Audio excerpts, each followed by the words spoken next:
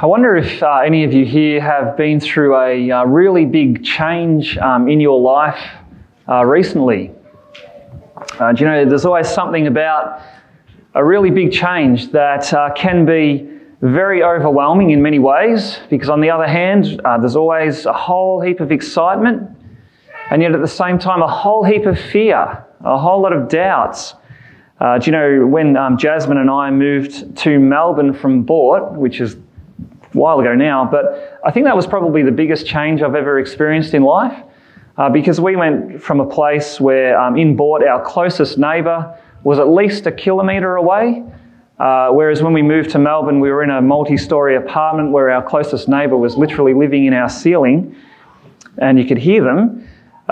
Before Melbourne, Jasmine had never driven anywhere where there was a traffic light, and in Melbourne they were basically all around us. We went from a church of 20 people to a church of 300. And it was a massive change in so many ways. And I just remember it actually felt like we were lost for about the first 2 years. Because when you go through a big change, there is a whole lot of mixed feelings, in fact. And in this passage, this is where the nation of Israel, they're just about to go through a massive change. Okay, this is where Saul becomes their first king. This is a huge change to the leadership structure of the nation. And so you can imagine there would have been a whole heap of mixed feelings. Some overwhelmed with excitement, whereas some overwhelmed with fear and doubts. And we'll see that as we go through this passage. But the main reason this occasion is recorded for us today, it's actually to teach us the way God's kingdom operates, or the way God's kingship functions. And it's very important for us to understand this, because this is actually the way that God's kingship still functions today. Okay, this is how God's kingdom works. And it teaches us three things about the way God's kingdom works. It teaches us that God's kingdom, it's governed by His rule. God's kingdom advances by His Spirit. And God's kingdom calls for our renewed commitment. So there are our 3 points that we'll see in this passage. Let's look at those. So first, God's kingdom is governed by His rule. That's what we see in this first section, this part that Matt read out from chapter 10, verse 17 to 27. This is where Samuel the prophet, he assembles all the people of Israel at a place called Mizpah. The last time they were there was actually for a day of national repentance, because Israel went through this time of unfaithfulness to the Lord. The Lord rescued them from all of that, brought them back to Himself, and so they held a day of national repentance. While they're back there again, you might think some of them are trembling. You know, what have we done wrong this time? And they had done something wrong, which is where Samuel begins this solemn occasion. You know, they're there to select a king, and Samuel begins the occasion not with polite formalities like you would expect. You know, a big ceremony like that, you would expect a lot of pomp and ceremony, a lot of niceties, formalities. But Samuel kicks it off by getting stuck into the people, rebuking them, saying to them, this all started because you guys wanted a king like all the nations, which behind that, the motive behind that was you actually wanted independence from God. You wanted to reject God as your king.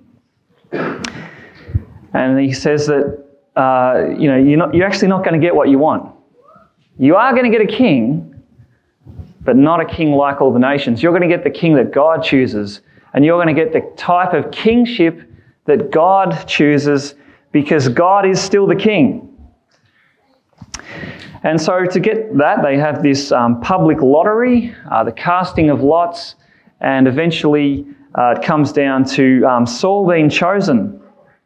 Now, you might actually ask, if you were here last week, you would know that, hang on, wasn't Saul already anointed as king? Wasn't that already sorted out? Why did they need to have this, casting of lots to work out who the king was going to be? We already know who the king is going to be. It's Saul.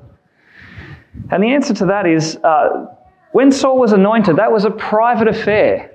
The only person who knew that was Samuel and Saul. No one else was in on that secret.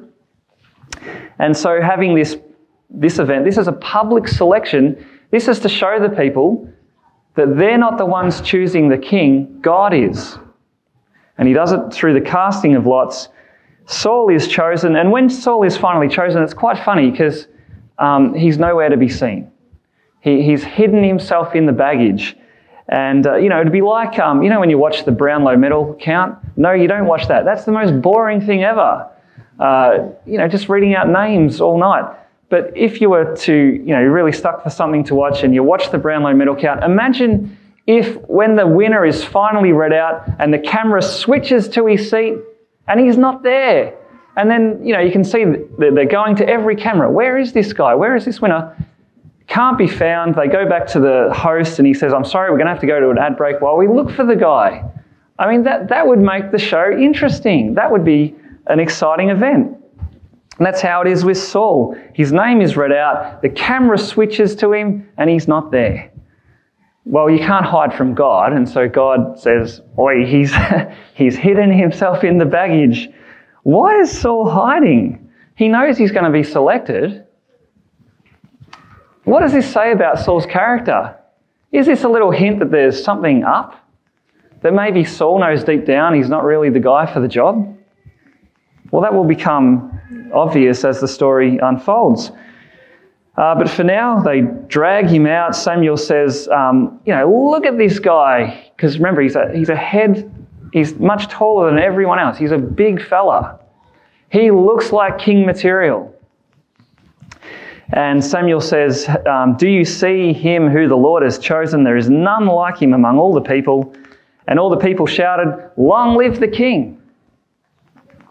But then comes the most important part of this occasion. Okay, the most important part is verse 25, where it says that Samuel told the people the rights and duties of the kingship, and he wrote them in a book and laid it up before the Lord.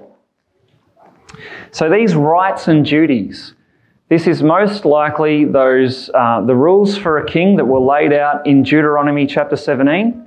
Verses 14 to 20, we looked at that a few weeks ago. And the idea behind those rules is that the kingship in Israel was to be nothing like the kings of the nations. The king in Israel was not to be a law to himself.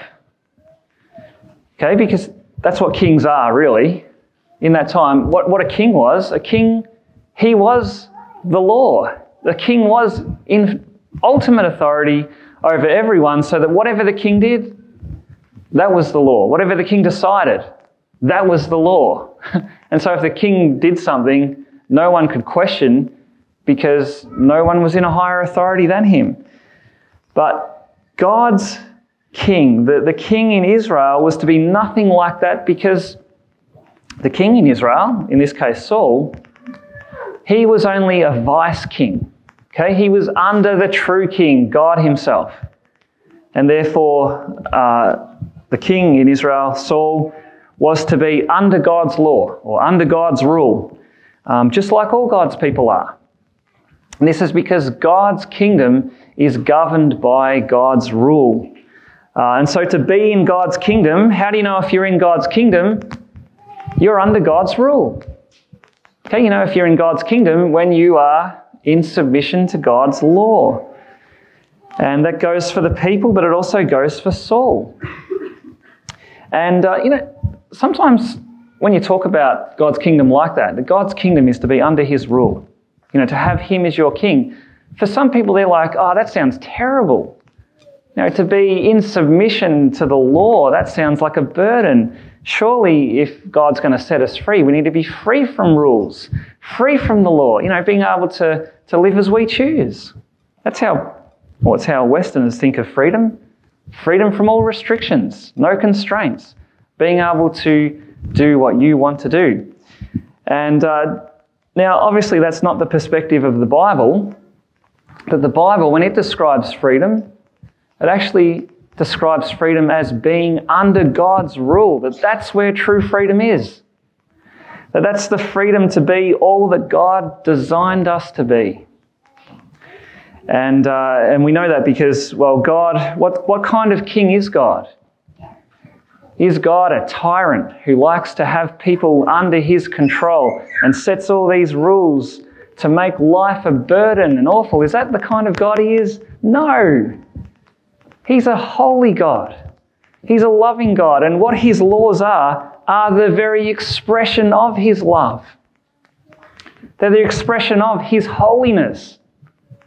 And so to live under God's rule, to obey his laws, is actually to live a life of love. It's love in practice. It's holiness in practice. That's what God's laws are. And so therefore, to be under God's rule, that's the only place of freedom. The freedom to be all that God has designed us to be, to live in relationship with him. And that's there is great freedom in submission to God's law. However, you only ever experience that freedom if God has given you a new heart. And we even see that in these next two verses, verse 26 and 27. Have a look at those verses. It says that Saul, so Samuel dismissed everyone, even sent Saul home. Saul also went to his home at Gibeah, and with him went men of valour whose hearts God had touched. See that? There's that little note there. Why is it that they were committed to Saul? Their hearts had been touched. But then verse 27, but some worthless fellows, we've heard that saying before. That was the description of Eli's wicked sons. Those worthless fellows. Anyway, it says that they said, how can this man save us? And they despised him and brought him no present. But Saul held his peace. And so here you've got this little description. So the king is put in place. Some rally to him, are great supporters of him. Others despise him. Okay, talk about the mixed feelings. And why did the worthless fellows despise Saul? Was it something about Saul? Was it his appearance? Definitely not. Was it something about Saul? No, not at all. The reason they despise Saul is not because of anything in Saul, but because of the type of kingship that he has. That's the point that's going on here. Because Samuel has just made it clear what type of king Saul is, that he's a king under God's authority. The worthless fellows are like, no, we don't want that. We don't want God's authority. We want to live how we want to live. We don't want a king representing God's authority, and that's why they despise Saul, because they see God as a threat to their freedom, and they despise him. And you know, it's this kingship that the worthless fellows despise, but the ones whose heart God has touched, they embrace. That's exactly how the world is divided today, still. Okay, because God's kingdom is here. Where is God's kingdom? It is in his Son, Christ. Jesus. Jesus is the true and better King. He's the one who not only represents God's kingship, but as God in the flesh, he is God's kingship. He is God's kingship, and therefore the worthless fellows today then would be those who reject Jesus as King, who say, I don't want anyone telling me how to live my life, and especially not God himself, who is Jesus. However, those whose heart God has touched, what do they do with Jesus?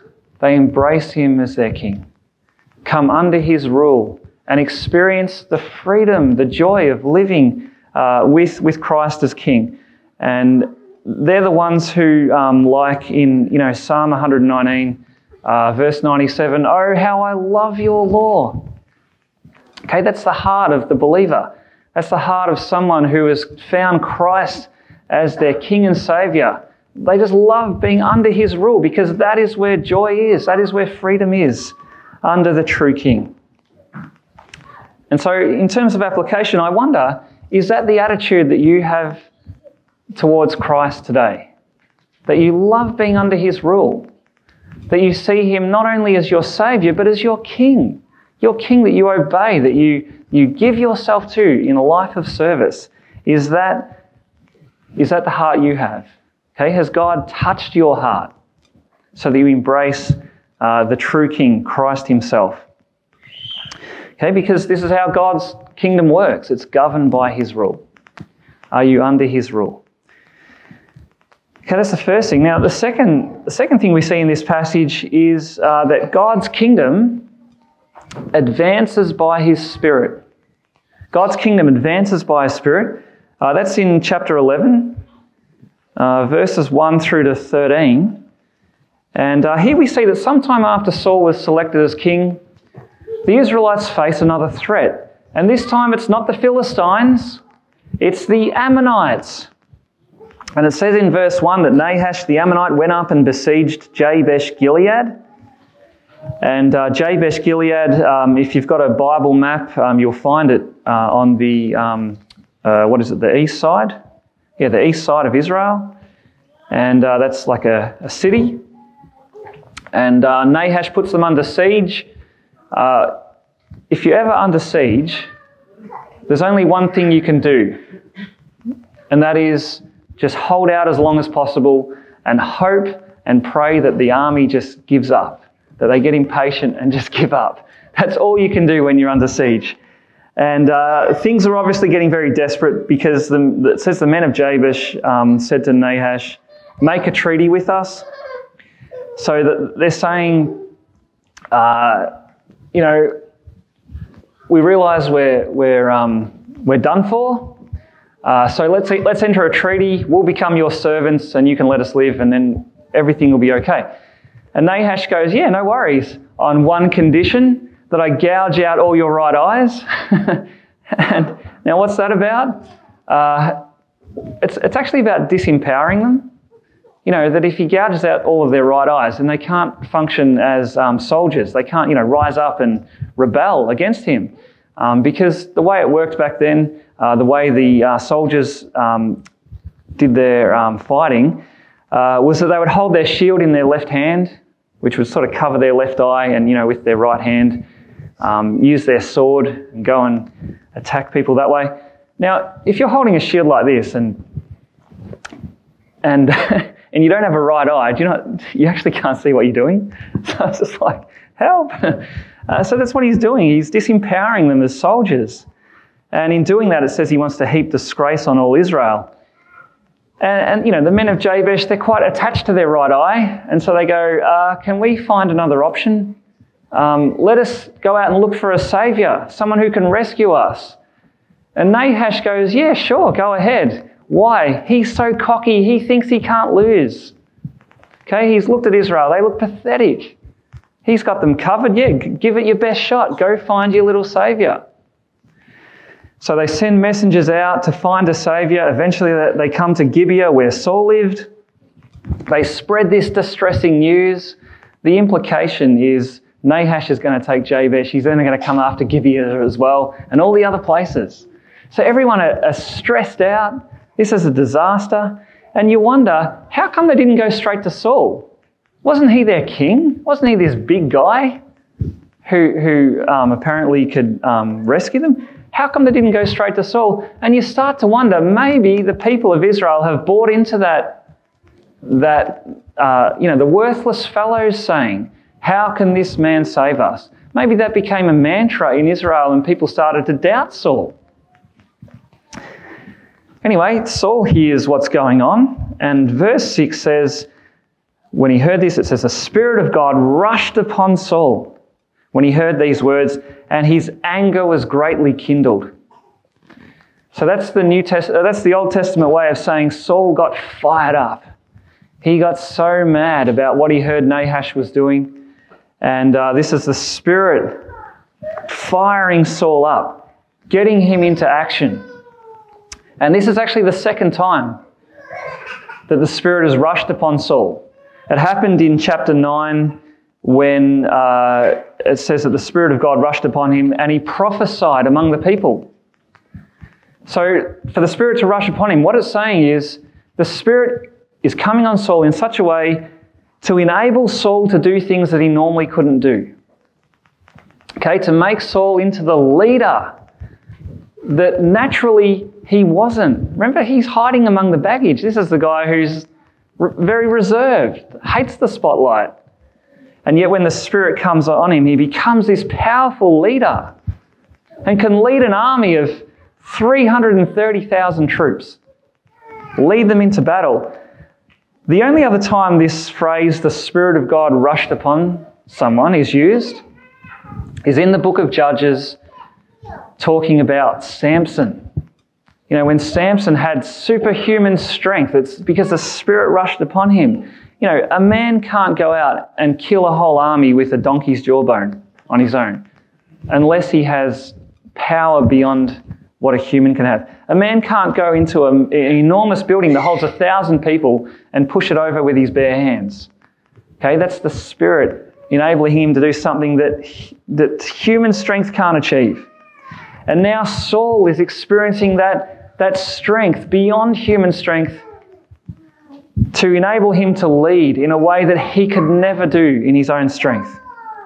And the result is, verse 11 of chapter 11, that Saul put the people in 3 companies. They came into the midst of the camp in the morning watch and struck down the Ammonites until the heat of the day. And those who survived were scattered so that no 2 of them were left together. So that's an incredible victory.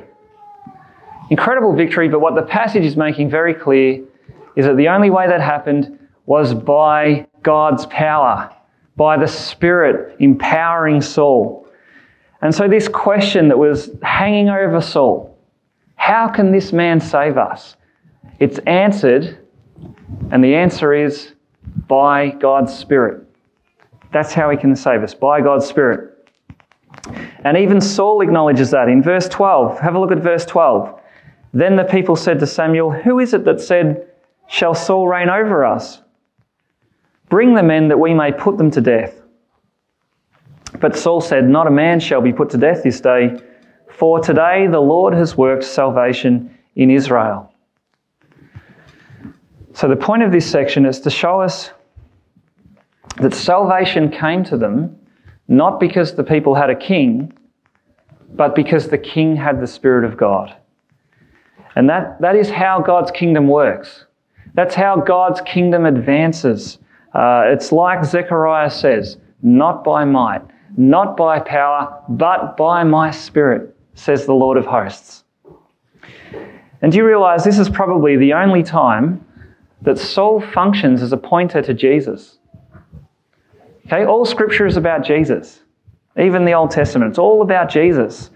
And this is probably the only time that Saul functions as a type and a shadow of Christ, because here is Saul. He's this king in submission to God's law.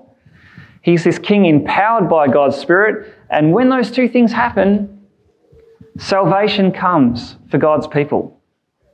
Okay, that's a picture of Jesus. This is the only time it happens for Saul, because after this it's all downhill. But this is a picture of Jesus. What we see in Saul, just for this brief moment in his life, is we see the type of king that we need today. We need a king who comes in perfect obedience to his Father. We need a king who comes empowered by the Spirit and who comes into the world to rescue a people who are under the sentence of death. See, we're all under the sentence of death because of our sin. We all need a rescuer. And Jesus, he is the king. He's the one who comes and he rescues and he conquers death and he conquers sin for us. How does he do it? Not by wielding a sword, but by going to that cross, by being nailed down and bearing our sin on himself, paying for that so that we can go free. This is why when Hebrews 9:14 describes the victory that Jesus has won for us, it says that it was through the eternal Spirit. Through the eternal Spirit, Jesus offered himself without blemish to God to purify our conscience from dead works, to serve the living God. See that? Empowered by the Spirit, without blemish, that is, under God's law, perfect submission. And that's how he wins the victory for us. See, that's how God advances his kingdom. He sends a rescuer. And by his Spirit, Jesus died, rose again.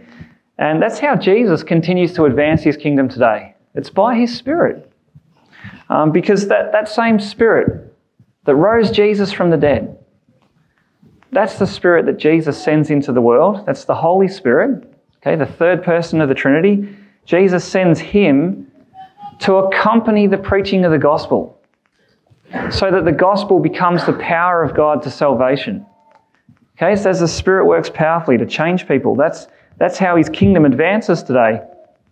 And do you realize that the same Spirit who rushed upon Saul, the same Spirit who raised Jesus from the dead, the same Spirit who makes the gospel the power of God to salvation, he is the same Spirit who works powerfully in all of God's people today to change you, to make you into the people that God has called you to be.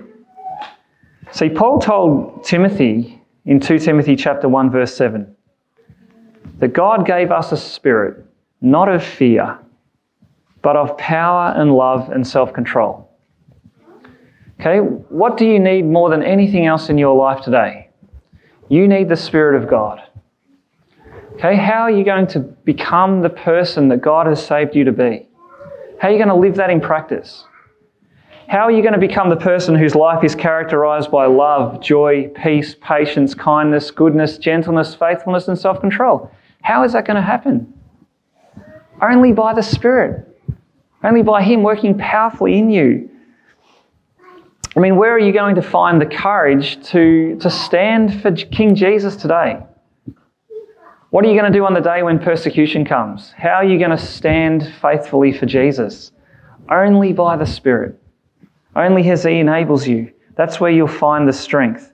It's strength that is beyond your own strength.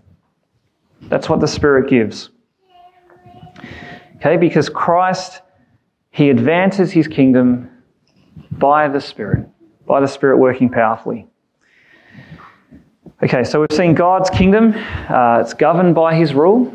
God's kingdom advances by His Spirit. The third thing we see here, though, is that God's kingdom calls for our renewed commitment. God's kingdom calls for our renewed commitment. And that's in these last two verses in chapter 11, verse 14 and 15. Let's read those verses. Then Samuel said to the people, "Come, let us go to Gilgal and there renew the kingdom." So all the people went to Gilgal, and there they made Saul king before the Lord in Gilgal. There they sacrificed peace offerings before the Lord, and there Saul and all the men of Israel rejoiced greatly. Now, the key phrase here is this phrase that they went to Gilgal to renew the kingdom. To renew the kingdom. What does that mean? In other words, whose kingdom are they actually renewing? Because the next verse talks about how they made Saul king there. Saul became a king through a three-step process, you notice. He was anointed, publicly selected, and then finally put into place here in verse 15, sorry. But what does it mean to renew the kingdom? Is it talking about Saul's kingdom? No, not at all. It's talking about God's kingdom. They need to renew God's kingdom. But in what sense? Well, remember the background to all of this. Remember Samuel's speech on that day when they selected Saul. Remember how he got stuck into everyone. You have rejected God as your king, he said. You wanted a king like all the nations so you could be independent of God. So you could go the world's way, just be all about power and money and success and all of that stuff. You've actually rejected God as your king. And so God has given them a king, a vice king. He's now rescued them through this king. And they've seen all of that and they now realise, do you know what? We have stuffed up big time. We've forgotten who we actually need. We need God. And so Samuel's saying, okay, let's go to Gilgal and let's renew the kingdom. In other words, let's recommit ourselves to our true king, to God. Now we know that's what he means because when they go to Gilgal, Samuel makes a speech there. It's recorded in chapter 12. We'll look at that next week. But the whole point of that is that we need to recommit ourselves to God as our king. And Gilgal was a significant place for doing that because that's where they renewed their commitment to God after those 40 years of rebellion in the desert. Okay, God finally brought that new generation into the promised land, and there they renewed their commitment to the Lord. Samuel's saying, let's go there again. Okay, let's renew our commitment to God. And you know, that is actually what we need to do. Even today. That's what we need to do. We need to renew our commitment to the Lord as King, because we, like the Israelites, wander from God. The thing about 1 Samuel is there's just this constant cycle going on. The Israelites, God saves them, they're reconciled to Him, everything's good. And then you get into the next chapter and they've wandered off again. And I know we all go, what idiots. But whenever we do that, we're only condemning ourselves, because we do exactly the same thing. We've come into this relationship with God. He is our King, and yet we still keep going off on our own way. So what does God do? He calls us back. He brings us back, and He calls us to renew our commitment. And so that's what we need to do. We need to do this daily even. And we know that because when Jesus taught us how to pray, He said, when you pray, say this: Our Father, hallowed be your name. Your kingdom come. Do you know what that prayer means? It's saying, God, I want your kingdom to be established over the whole earth. I want everyone to know that Jesus is the true King, and I want that to be true in my life. I want to be conformed to the King. I want to live in obedience to Him. See, that's daily recommitting ourselves to Christ's kingship.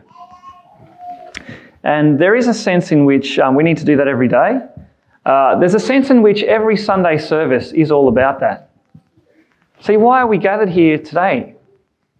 We're gathered to worship God, but we're also gathered to recommit ourselves to Christ as King. That's what the service is about.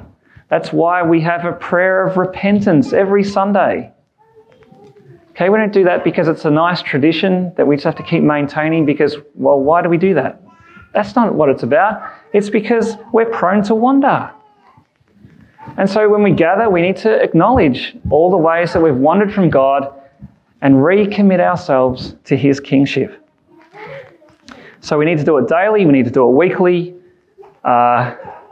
This one's a bit different, but we need to do it monthly in the sense that every first Sunday of the month we celebrate the Lord's Supper. Now, what is the Lord's Supper about? It's about looking at what Christ has done for us and recommitting ourselves to Him. Okay, we're saying, God, I want to renew my obedience to you. I want to renew my zeal for you. I want to live for you. I want to live in submission to you. And remember, that's where freedom is found, living under God's rule, the rule of the great King. And Jesus, He really is a great King because He's a King who is our Saviour. And He's a King who has kept the law perfectly for us. He's a King who has sent His Spirit to change us. He's the King we need. He's the King we need to give our lives to and recommit. Okay, I hope you've done that today. Recommit yourself to living for Jesus. Well, let's pray. Heavenly Father, we are so thankful for Christ, our good and gracious King. And we thank you, Father, for His perfect obedience. And we thank you that by the Spirit He went to the cross and died in our place and rose again. And we praise you, Father, that He is now exalted to the right hand of the Father and that He rules and reigns over all things until all of His enemies will be made a footstool for His feet. And we pray, come Lord Jesus. We want to see you with our eyes, to see that you are the King who reigns over all. And we thank you for your kingship, Lord Jesus, that it's a kingship of freedom, of joy and peace. And we praise you, Father, that it's to be able to live the way that you've designed us to live, in communion with you. Lord, help us to see that as the way of life. Help us to embrace that and to turn away from anything that would get in the way of Christ being King over our whole lives. Forgive us, Father, for where we forget this. But we thank you for Christ in his grace, that he restores us and sends us out to be those who live for him. And we pray this in his name. Amen.